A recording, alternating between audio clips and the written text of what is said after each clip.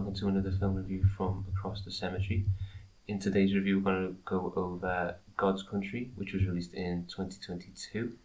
It was directed by Julian Higgins, and a brief synopsis on this one is: a college professor gets drawn into an escalating battle with wills after she catches two hunters trespassing on her property in the remote mountains of the American West. It's early morning. Yeah, we're trying to do this before work, so they usually like to do after work. So what are your initial thoughts on this film?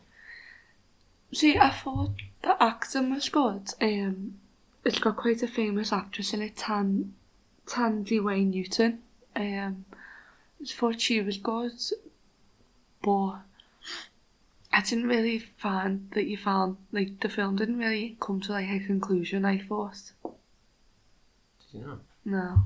I thought it was quite boring. Not boring, but... Oh, I thought it was really good. Really? To put it into perspective, it's 5.6 on IMDb, 88% on Rotten Tomatoes, and 77% on Metacritic. I thought the acting was good and I thought she was really good, but I just... meh. I thought, because it was called God's Country, it was like a play on the way you say God's favourite country, wasn't it?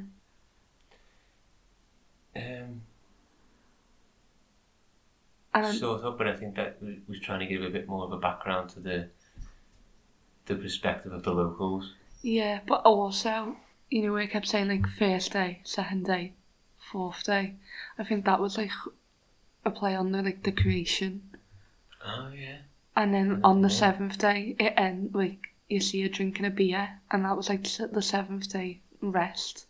So on the seventh day. Was done. Yeah, that's what I thought. I didn't even notice that. Yeah, hi Loki. Loki saying good morning. That's really clever. It's got more clever. I forgot what it makes, but didn't even pick up on that. I thought it was about about religion, and it said that obviously it said she was in church, and her mum used to be an organist, didn't she? And then not a spoiler, but the fire. I think that's to do with Christ as well, because it said in the Bible it says something it ends in fire. Good morning. What do you think about the film? He's just jumped onto the chair behind Emma and he's put his head just above the tabletop and he's just screaming at her. I know, right? I don't know why he has been fed. He said that the film was good, but he only seen a little bit of it because he was sitting on the couch with us and then he just decided to try and get his sister, so... He just sat next to her, sort of looking at her. I think I'm in an interview. Yeah. Some of the notes that I've got on this one is the acting was compelling. The parts didn't seem overly exerted, but I think that was because of the level of acting. Yeah, well, I think she acted a lot with her face, her facial expressions.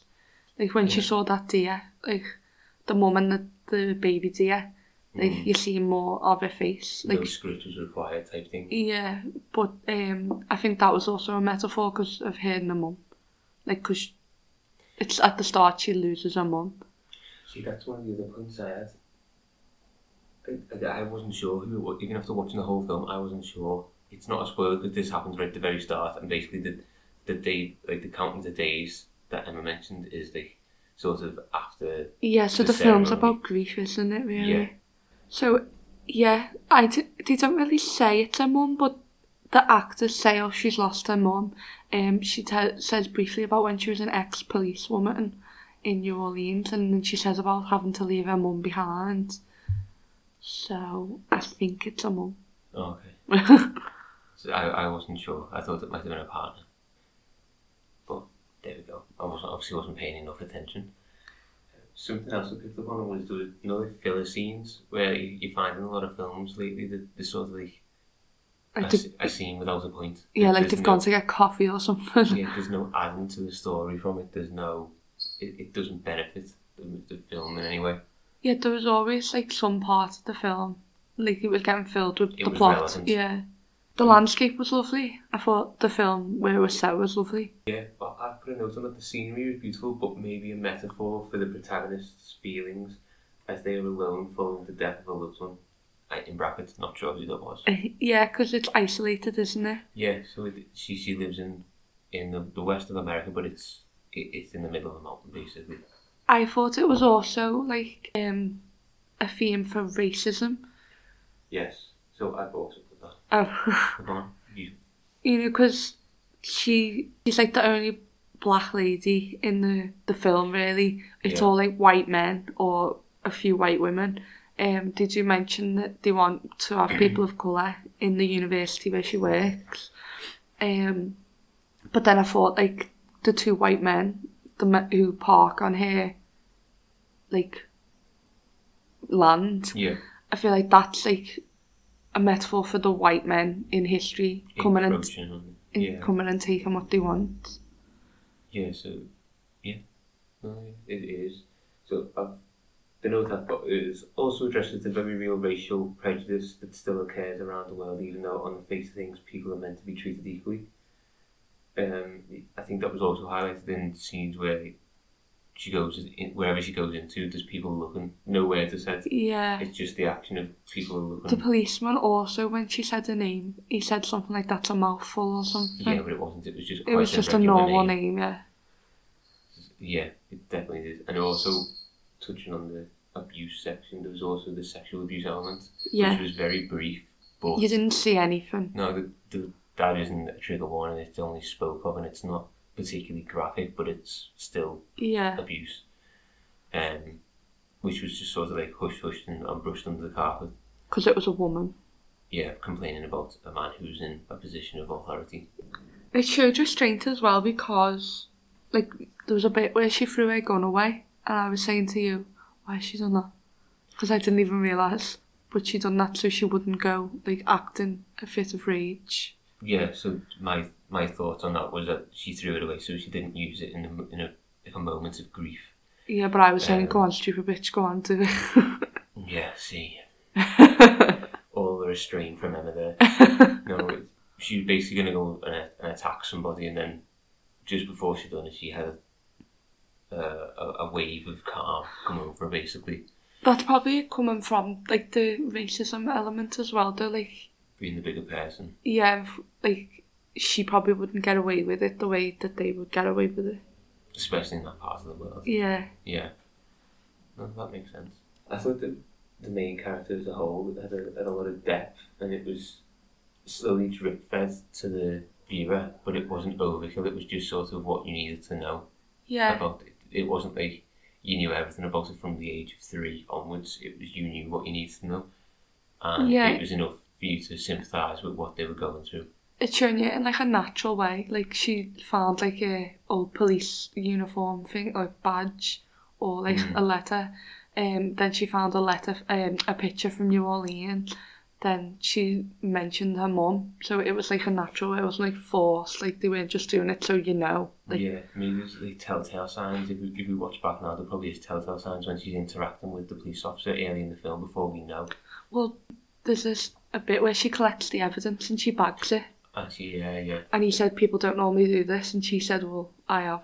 Like, yes, I'm not normal people. Yeah, that, which isn't a spoiler because it's in the trailer. Yeah. The one for animal death. Yes, you don't see anything too graphic. There is a body or a hunted animal, but you only see, like, the head of it. You don't really see much. The lady does have a dog, and if you go on Google, or if you go on the website, does the dog die? Yeah, so spoiler, if you want to skip the spoiler, skip ahead about 20 seconds, the dog dies. Yeah, that's why I was saying she was a stupid bitch for throwing a gun away. Yeah, so now you're safe from spoilers again. I thought it was a really good film. I really enjoyed it. It's about 1 hour and 40 minutes long, thereabouts. I did think it was good. I just thought it was slow paced. I didn't think we had that much of a conclusion, but now that we've spoke about it, it sort of was a conclusion. It ends on, like, not a cliffhanger, but you don't really. It's like subject to you, isn't it? You don't really see what happens. She gets closure for the situation she's in, not closure for the greater situation. Yeah. There's a lot of unanswered questions towards the end, but I think it's just a case of she's gone through so much trauma at that point that's enough closure for her for the time being. Yeah. And she, like, it ends on the 7th day and she's drinking a beer. I don't think there's going to be a second one. No. I think that was good enough to be... That was just good enough. That was based on a book as well, wasn't it? I've got it here. It was adapted from a James Lee Burke, Winter's Life. Yeah, it was adapted from a story, but they changed it a little bit. They made her a woman instead of a man or something like that. I don't know why. I think it's because it gives them... It gives the main character a bit more sympathy, and they seem a bit more vulnerable. Yeah. Being a woman by themselves in the alcohol country, which is... And arguing with men. Yeah, in rural country, predominantly men that are floating about doing business. It makes it seem more vulnerable. Yeah, it was sort of like a vigilante movie, really.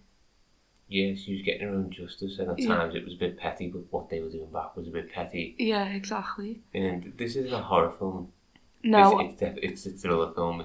I think that's why I went in with like a bad mood, because I said to Josh, pick a horror film, and then we watched this, and I was like... Yeah, I watched like 3 trailers for things, and I was just like... And I was like, where's the horror? But it was really good. I did enjoy it, but... This podcast isn't just about horror, you know. I know. It's about true crime, and this wasn't... Well, it might have been true somewhere, but it's about crime. And I know, I'm just a horror nerd. But yeah, it was good. It was quite an easy watch as well, I would say. Yeah, it wasn't too long. It's about an hour and a half, No, just an hour and 40... Exactly, I can tell you. An hour and 42 minutes. Oh, there we go. So an hour and 42 minutes. Yeah, I would recommend. I'd probably say it's about a 6 out of 10. That low? Yeah. I'd go 8. Really? At least, yeah. So I'm going to overrule and say it's 7.5. Yeah, go on then, 7.5. Just because you're tired and you're going to argue back with me. God's Country, yeah, I haven't had a coffee yet. Yeah, so God's Country we will rate at a 7.5 out of 10. Definitely go and watch it. I'll list in the description where it's available to go and watch, because it was only released. It was released in January 2022, so it's about a year old. Yeah. So it should be on many things by now. And Loki says bye and thanks for listening to him. He's just sat at the top of his cattery having a wash now. You can find us on Twitter at AXTheCemetery, Instagram at Across the Cemetery, and TikTok AX The Cemetery. You can also email us on acrossthecemetery@gmail.com. You can email us film recommendations, reviews about the podcast. That would be good. You can also leave us like a 5-star, because we know it's a 5-star on Spotify and wherever you get your wherever you get your podcasts. And thank you for listening. Bye. Bye.